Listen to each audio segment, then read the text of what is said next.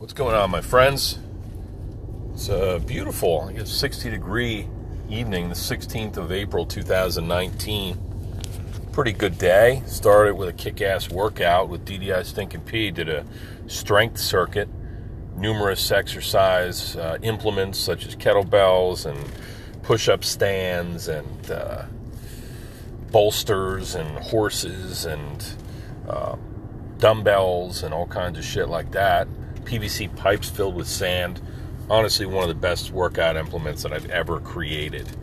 Had the idea, I'm sure numerous people did it before myself, but what it is 2-inch thick, 2-inch or 3-inch? I'm going to say 3-inch thick PVC pipe, about 6 foot long. Fill it with play sand from big box store, friggin' Home Depot or Lowe's. Preferably Lowe's, because Home Depot doesn't give any friggin' discount to veterans. Listen, I don't ask for much, and I ain't shit. I ain't no friggin' Chuck Norris or Rambo war hero type, but give me my fucking life served, which is more than 95% of the population has ever done. So I want my goddamn 10% discount. Motherfucker. How's that?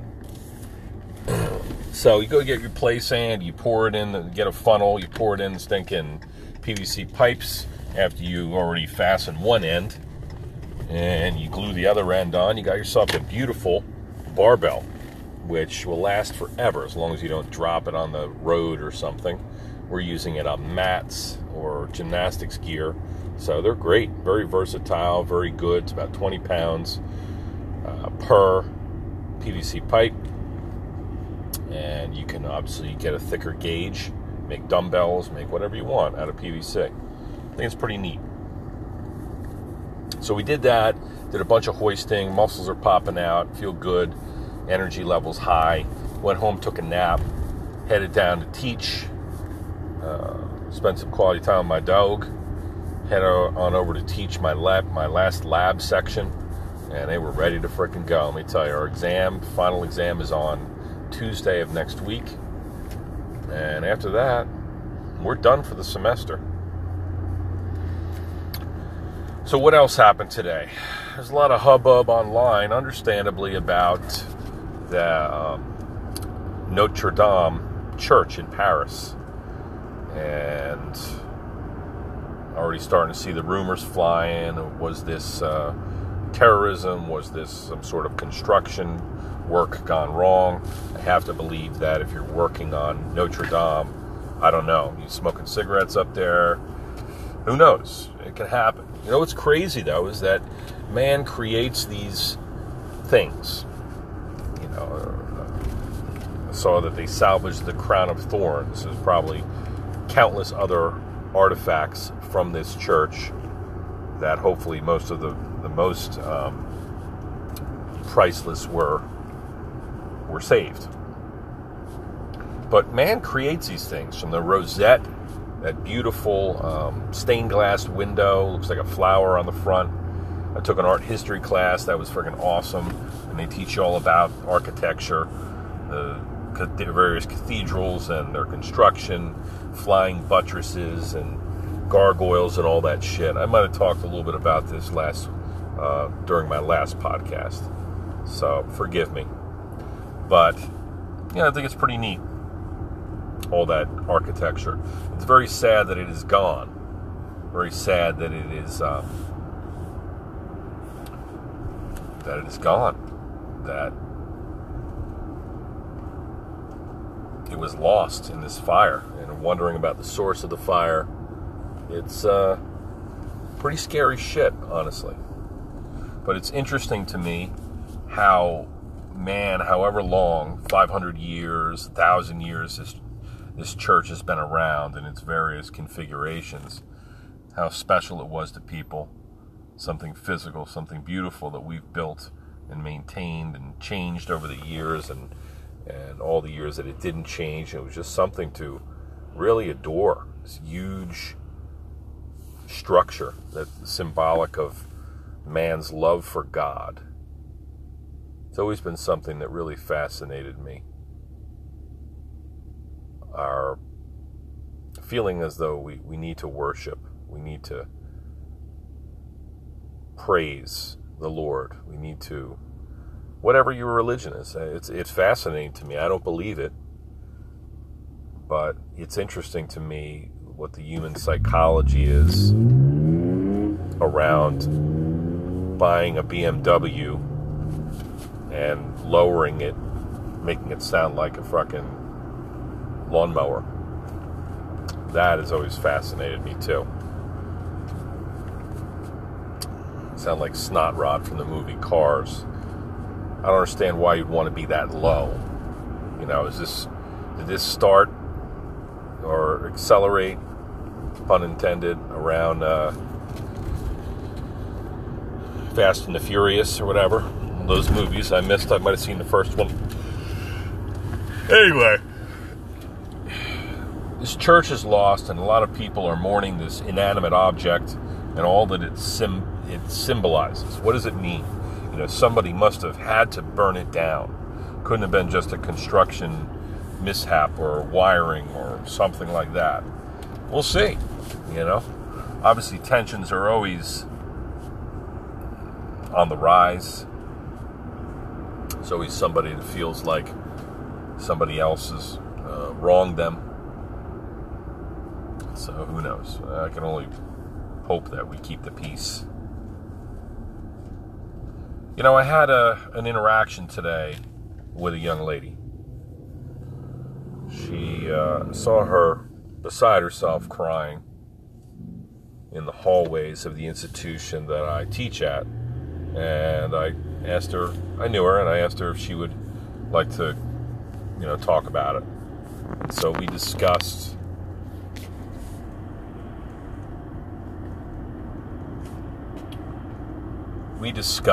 that she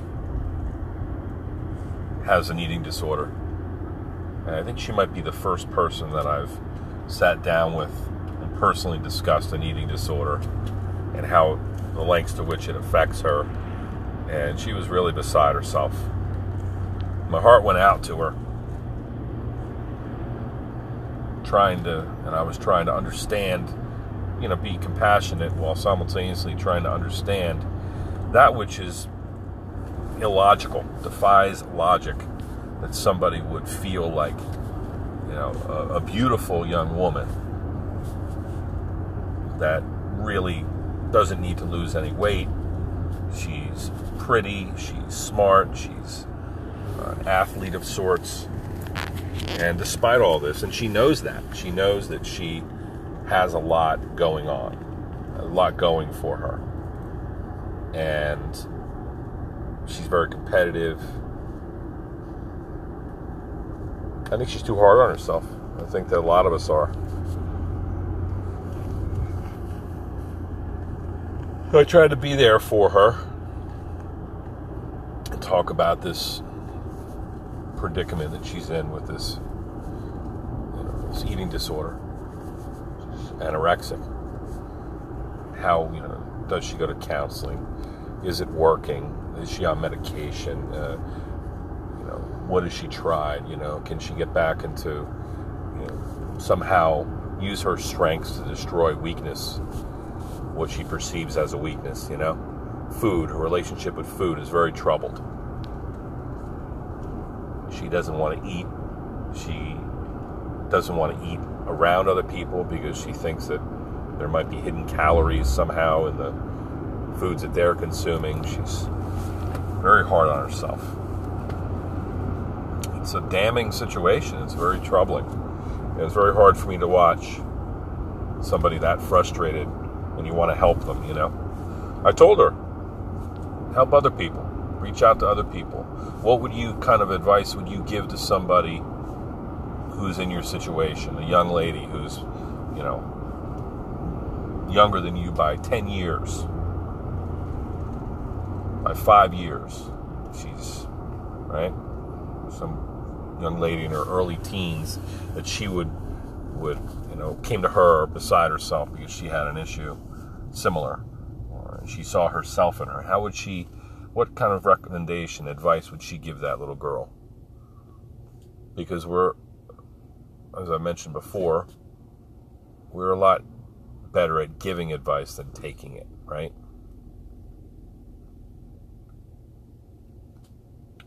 So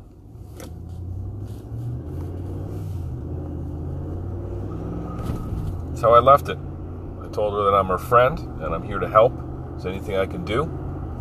Let me know. Pointed her to counseling staff. I'll be there for her. I'll stand with her if she needs help. I hate to see anybody in that sort of spot. It's tough. A lot of people deal with a lot of different problems. I think that the most comforting thing to me is that you're not alone. There's somebody that's had your problem and probably worse, who's been where you are. Everybody struggles. Everybody's got issues. And so that was interesting to me and pulled at my heartstrings a little bit. And I'll be there for that young lady.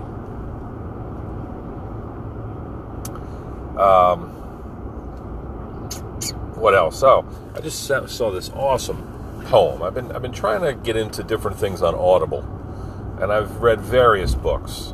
Listen to them. I love them on Audible. Sometimes the narrators are awesome. Sometimes they suck, and I lose interest in the read. And I really only have my commute to listen in on things. Because when I'm home, I'm with my family. I mean, I can, after lights out, I can listen a little bit. Excuse me. But I figured that giving poems a shot, like really getting into old school poetry, Lord Byron and shit like that. Lord Byron Xanadu is a cool one. And I recognize the lyrics from the song by the same name from Rush. Really, really good song, and now it helps me understand a little bit where these lyricists are coming from with the shit that they write and sing and play around. Xanadu by Lord Byron, really friggin' cool.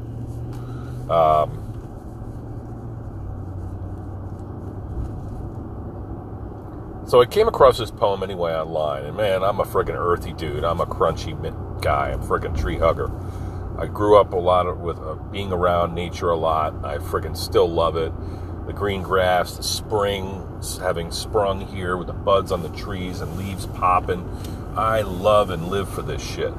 So the poem was, or the writing was by David Suzuki, who I don't even know who the fuck that is. Rich Dad, Poor Dad, I don't know who the fuck that is. Anyway, he's talking about the earth and natural resources, and maybe if we looked at that mountain less as just like some rock and looked at it as like, a living, breathing part of the earth, like something to be a wonder, or something to be revered, and you think about where it came from and the geology, the processes that thrust that, the Appalachian mountain range up, or look at this river and you think about all of the life and the fish and the commerce that populates these rivers and the travel that it makes possible. You look at a river and creeks and all that shit from the world's largest rivers like the Nile or Colorado River or the Danube, all these different rivers across the world. You see where they spill out into the ocean. You see all those various tributaries. It looks like our vasculature, man. As an anatomy professor, that's what I see. Flow of nutrients, flow of water, flow of blood, flow of life made possible by the water on our earth. And only a fraction of it is fresh water, right? So maybe if we looked at things differently, not just the earth, but everything. Maybe if we looked at people differently, we wouldn't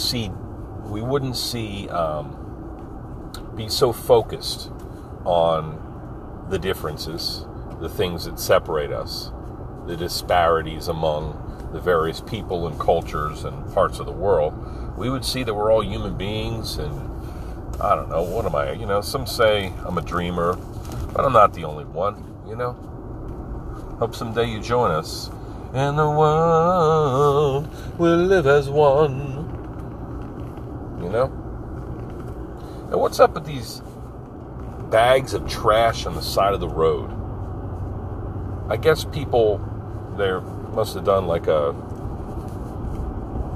their good deed when they're walking along the road and picking them up and they just drop them in bags.